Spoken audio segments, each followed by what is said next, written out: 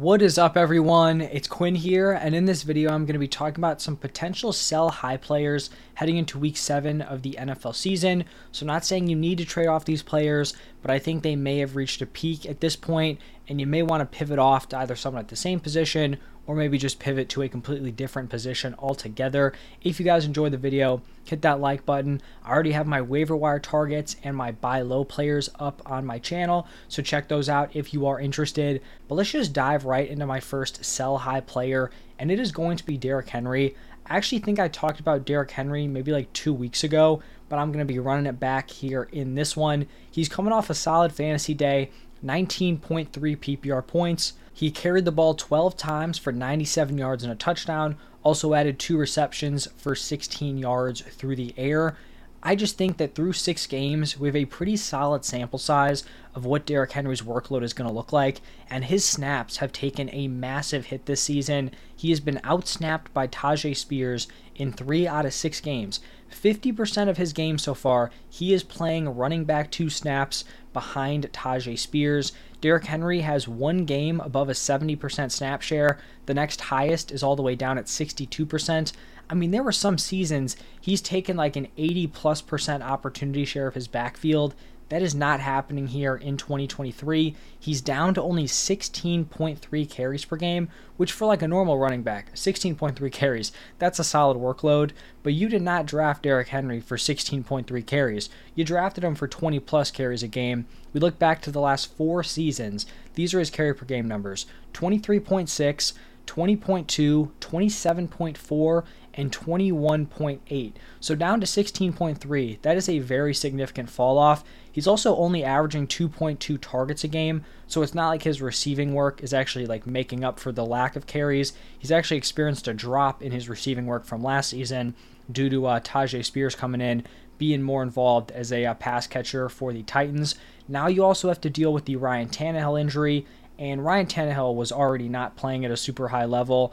Who knows if he misses time or if he even does, or how long he'll actually miss. But this offense was already rough with Ryan Tannehill. If he misses time, Malik Willis looked pretty hopeless late in that Ravens game. I mean, the dude was just holding the ball way too long. And then you also have to think about, if Malik Willis is their number 2, how has Will Levis not been able to beat him out? So if Ryan Tannehill is missing time, it could get really gross at the quarterback position, which means teams are just going to be able to lock in on Derrick Henry, which is obviously going to affect him, and his production. I just think at this point, looking at Derrick Henry's workload, he's no longer becoming like this high-end RB1 through volume. He's now going to have to hit in terms of the efficiency and the touchdown upside, and that's just not something I want to bet on in this current Titans offense. So these are some running backs I'd be sending out offers for: Breece Hall, Saquon Barkley, Jonathan Taylor, DeAndre Swift. I think there are different paths to trades like that getting accepted. I mean, Henry was pretty consensusly drafted over like at least 3 of those dudes: Breece Hall, JT, and DeAndre Swift. Saquon's missed some time, didn't have a crazy game in his first game back. Breece Hall's been up and down, but I think he's trending very high rest of season. JT, once again, had Zach Moss score him fantasy-wise, so I think that's something that could work. DeAndre Swift, he's been playing well, but people like Derrick Henry. A lot of people are still going to be very in on him. There are going to be players who want him on their team, especially after his strong game here, so I would be looking to sell high on Derrick Henry. I just don't like the current usage.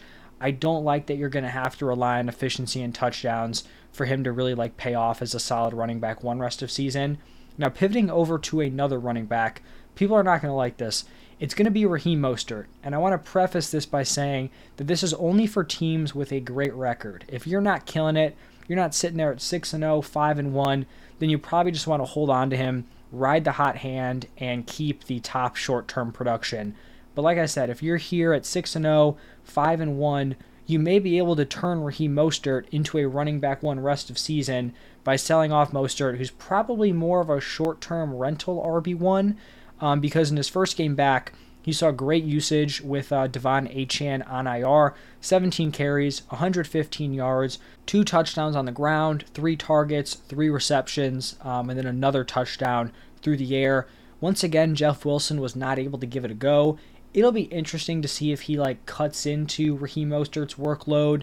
I think the Dolphins do want to use some sort of committee. Like Salvon Ahmed was still, semi-relevant in this game, even when there was like competitive, like he was still getting snaps. But obviously, Raheem Mostert's just the much better player. So it'll be interesting if Jeff Wilson can actually work in. But even if he takes some opportunities, I think Raheem Mostert's still going to be the locked-in running back one over these next 3 games. But we have gotten reports that De'Von Achane should be good to go after missing the mandatory 4 weeks. It seems like they just played it very safe. They were very cautious. They have the bye week in there, so basically giving Achane 5 weeks to get right. And it seems like he will be back here in week 11. And when we had Achane and Mostert both healthy in that committee, we saw De'Von Achane outproduce Raheem Mostert in all 3 games. The 3 games they were together, Achane outscored him fantasy-wise in all 3 of those. So I do think it's possible that from week 11 on, which is when Achane can return, I think it's possible that Mostert is more of like a high-end running back 2, where you see Achane operating as a running back 1. But right now, Raheem Mostert's probably going to be giving you a mid to high-end running back 1 production with Achane out. And so I would be trying to send him, to some struggling teams who need that current production. I would start out, these may seem honestly like some crazy names, but I would start off with guys like Bijan, Walker, Etienne, Pollard. They may seem like lofty targets, but I mean, looking at the production so far this season, Mostert is averaging 23.2 PPR points per game. None of those other guys I mentioned are even at the 20 point per game number. So I think for, more competitive leagues, they're probably not going to give up those top running back options. But I think in more casual leagues, you just look at the production. Mostert's outproducing those dudes. The Achane injury has really opened things up for him. So those are the players I would start with.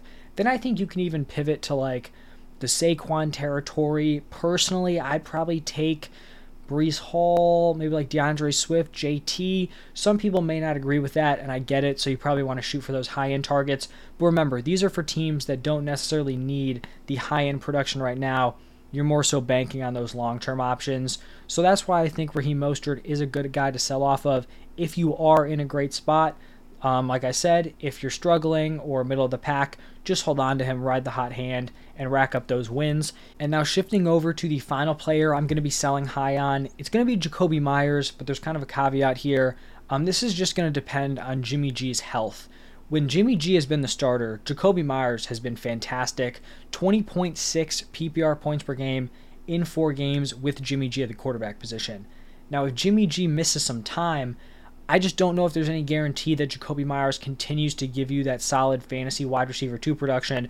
I mean, honestly, 20.6 is wide receiver 1 production, but obviously you're not expecting him to maintain that over the entire season. He's more of someone you look at as a solid wide receiver 2 when Jimmy G is healthy. But in week 4 with Aiden O'Connell at quarterback, he was targeted just 4 times, caught 2 of them for 33 yards.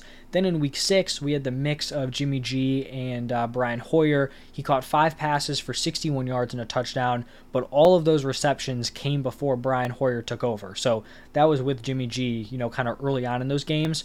Jimmy G could end up being fine, so like I would wait until we get a more concrete kind of information here on Jimmy G. But going to the hospital with a back injury, definitely not an ideal situation to have. So if Jimmy G is going to miss some extended time, I would be looking to try to flip him for, a more locked-in wide receiver 2 moving forward. If it was just precautionary and Jimmy G is going to be totally fine moving forward, I think you just hold on to Jakobi Meyers, ride the hot hand, because playing with Jimmy G, the dude has just been an absolute monster this season. And those are going to be 3 of my sell high options.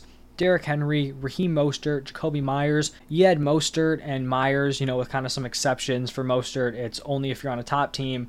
Meyers, if Jimmy G is healthy. There really weren't a ton of clear, obvious sell-high players. A lot of the players who did well are players I really like moving forward.